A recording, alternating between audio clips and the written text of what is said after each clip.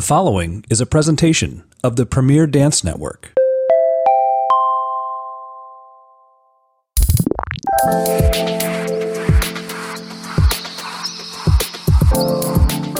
Hello and welcome back. Thanks for coming to chat. I am your host, Barry Corollas, and you are listening to Pod to Chat Talking Dance on the Premier Dance Network.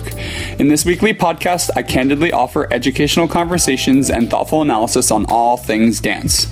With my vast background as a director, choreographer, instructor, and dancer, I'm happy to share my 14 plus years of experience with you, whether you're a professional dancer or just listening in for an insider's look into our fascinating art form.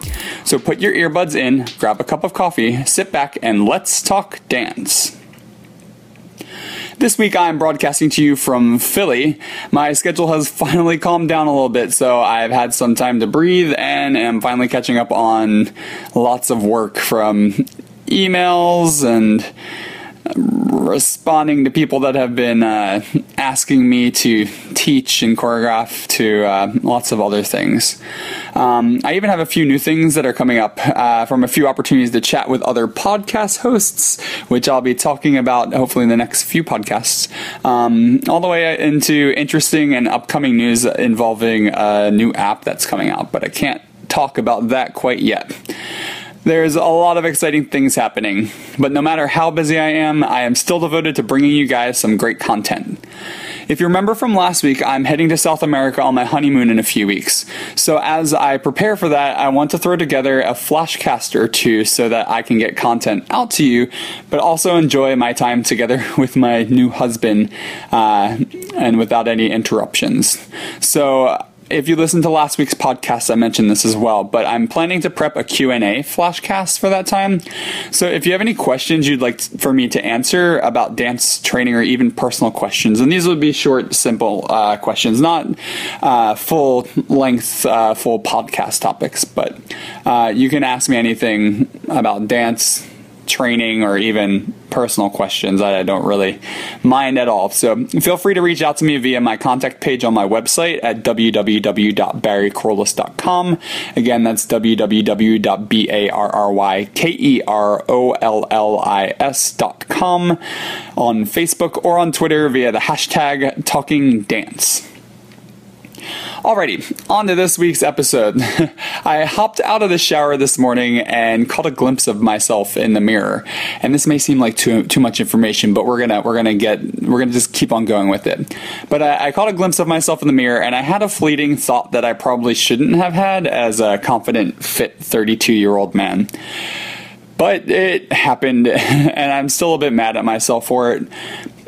So pretty much as I passed into my bedroom to get dressed, I looked in the mirror and my mind said to myself, I'm almost embarrassed to say this, it said Fatty Magoo, which is actually a joke that I've had with my husband for some time when I feel like I'm getting out of shape. Not that I am overweight or anything like that, but it's just kind of our joke that that's what I'm becoming.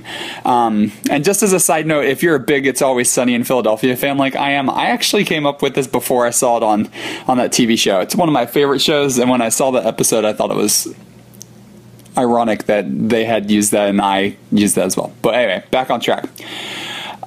Now, the thing to note here first is that I don't think I'm fat or anywhere close to overweight. Beyond that, as a man in our American culture, I'm almost ashamed that at times I feel ashamed of what I look like.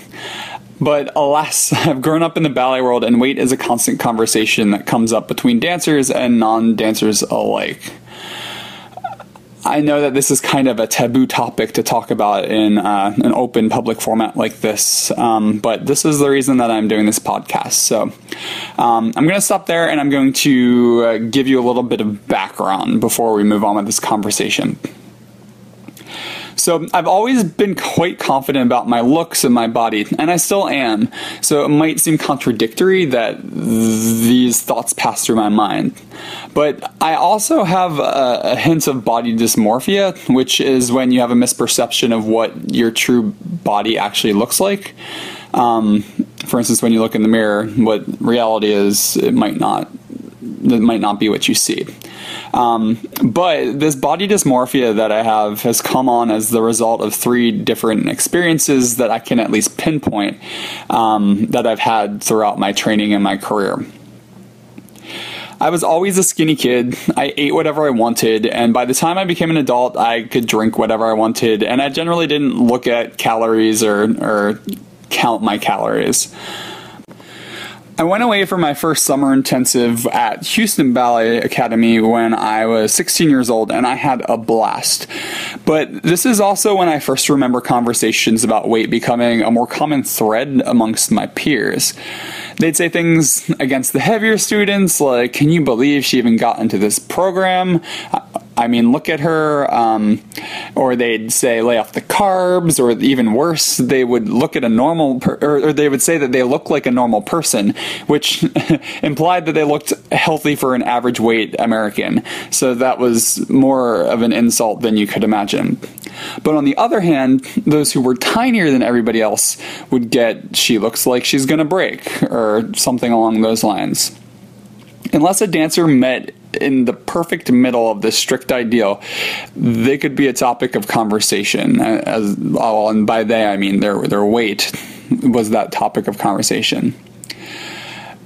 At first, talking about this seemed odd, but by the end of the summer, they were so normal to hear that I forgot that this was a ballet bubble conversation and not a real world one.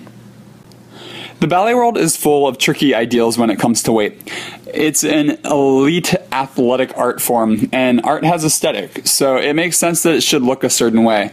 And since people are the art, unfortunately, their bodies do need to fit into that aesthetic.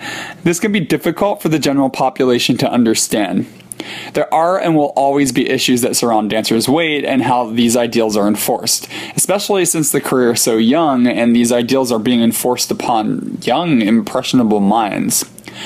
But I see the misunderstandings of normal culture and parents of students who haven't yet learned that not everybody can be a dancer, and how the idea of weight can become a major issue of contention. But I want to get back to my story about body dysmorphia, and we can discuss this more deeply later on in the podcast. So, while these conversations became more normal, this isn't one of the first events that bred my body dysmorphia. The first time came the next summer, actually. Back at home, my teachers and friends and family constantly told me that I was too skinny. And that was based off of the typical, again, American ideal of what a healthy weight is for a person. I was put on a regimen of gross, powdery protein bars, chalky drinks that were the worst kind of milkshakes, and other foods that we probably thought were healthier than they actually were. And this was because my people around me thought that I needed to look stronger and more manly because I was going to be lifting women, and sometimes men, for a living. But I went back to the same summer program that year, and I felt really confident and looking all bulked up, and I thought that I looked more manly than the summer before, and that I would get lots of positive attention for having toned my body. That confidence was quickly ripped away from me when an instructor stopped class to ask why I looked so heavy. I stopped and suggested that perhaps I wasn't lifting enough in my jumps. The only thing was, they weren't talking about the look of my dancing. They couldn't say what they wanted to directly because of legal reasons, but they have found a way to get their point across. I was told in front of my peers that maybe I'd jump less heavy if I laid off the potato chips. It still makes me laugh today, but it was a part of my training. Now, the situation may turn some people off, but I actually see this as a valuable moment in my career. The teacher was right, and most of those outside the professional dance population will likely disagree. I hope that you're not up in alarms by me talking about this, but I was on track to put my body in a place that didn't fit into the aesthetic that is sought by a major ballet company. And whether it was right for my psyche or not, or right for my body or not, this is what ballet companies were looking for. So I was getting proper professional advice. Maybe not delivered the best way, but I was getting advice that was appropriate for how I looked. Like I said, maybe the approach could have been different, but this was 2001 and the dance world was only beginning to address healthier ways to address students' health. I accomplished thinning out and lengthening my muscles out over the next few years as I transitioned from student to professional. And I did it in a healthy way, with just changing my diet to a leaner diet and stretching a lot. And I was really proud of this tool that I had cultivated to work at an extremely high level of athleticism. Still, I would visit home or anywhere outside of my ballet bubble into the normal world, and people would ask me if I developed an eating disorder, which was confusing to me because I knew what hard work I was putting in inside and outside of the studio. And instead of doing some research on what a healthy dancer looks like, or even asking me about what that norm was, they just assumed that I was starving myself. Especially, I think, because my muscles were leaner. I think that length and that lean look made my entire body look different. So the reality of a healthy image was now being skewed in the opposite direction. I was told I was too heavy for ballet, and then I was told that I was too skinny for the normal world. There was no appeasing both populations, and I had to choose on my own which way I wanted to look and which way made me feel good about myself while maintaining a healthy approach. All seemed good as I progressed in my career until my last season with Pacific Northwest Ballet. This was 9 years after that summer program comment. We were dancing Jerome Robbins' amazing Glass Pieces, which has an amazing section for the corps de ballet, the big group of the ballet. At the end, the last movement, there's 3 movements, and the last movement was just this steadily building dance that started with 6 men and added 6 men and grew to 12 women, and it was just really incredible. But anyway, I'm getting off track. I could talk about that forever. But a stager from New York City Ballet came in to set the work on the company. I had become injured during the process, which had kept me out of the studio. It was an injury to the front of my ankle. It was pretty minor, but it was enough to keep me out for a period of time. So I had enough time to heal and perform the ballet when the program actually came up about a month later. On stage, after running the ballet and dress rehearsal, the stager, who, just a side note, had been upset that I had to deal with some union issues that he had caused, because I was the union delegate for the company, he decided to take out his frustration on me because he knew that I was the person responsible for reporting any issues that we had in the studio to the director. And he did this by doing everything he could to make me feel bad about my body without directly addressing the issue. I had gained a bit of weight since I hadn't been dancing, and I had also just taken my birthright trip to Israel, which is a free trip for anybody that identifies as Jewish between 18 and 26. So I had just come back from a 10-day vacation to Israel, and I hadn't been dancing, so like I said, I'd gained a bit of weight. And I was in the process of taking it off, which, if anybody ever thinks that they are a bit overweight, it should be a process to get that weight off. It shouldn't be an unhealthy, quick drop. But instead of asking the leader of our company to talk to me, he talked to me through multiple sections of the work and claimed I was always behind the music. He would say I was lagging behind or not jumping as high as anybody else around us. And he would claim that I was jumping too heavy and my timing was too heavy. The final comment that he gave me was, "Got it? I need you to stop being so heavy."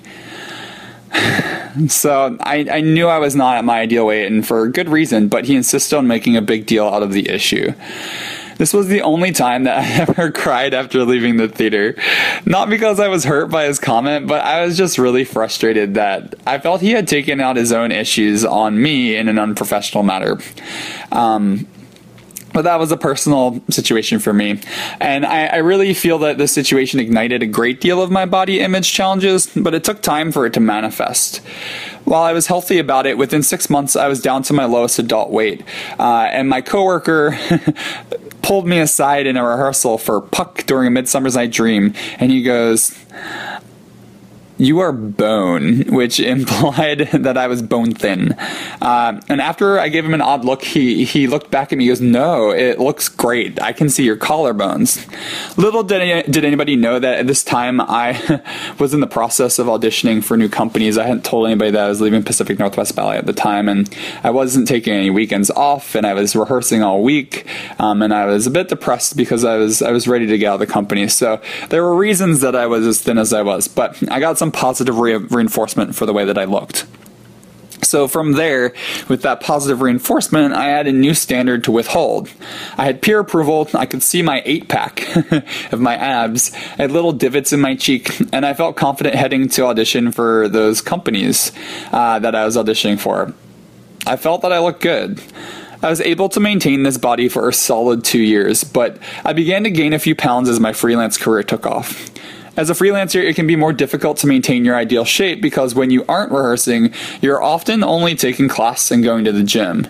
Or when I would head to a new gig, it would take time to find a gym and the proper grocery stores to purchase the food that I was used to having at home to stay at a healthy body weight. So it was becoming more difficult to maintain my body.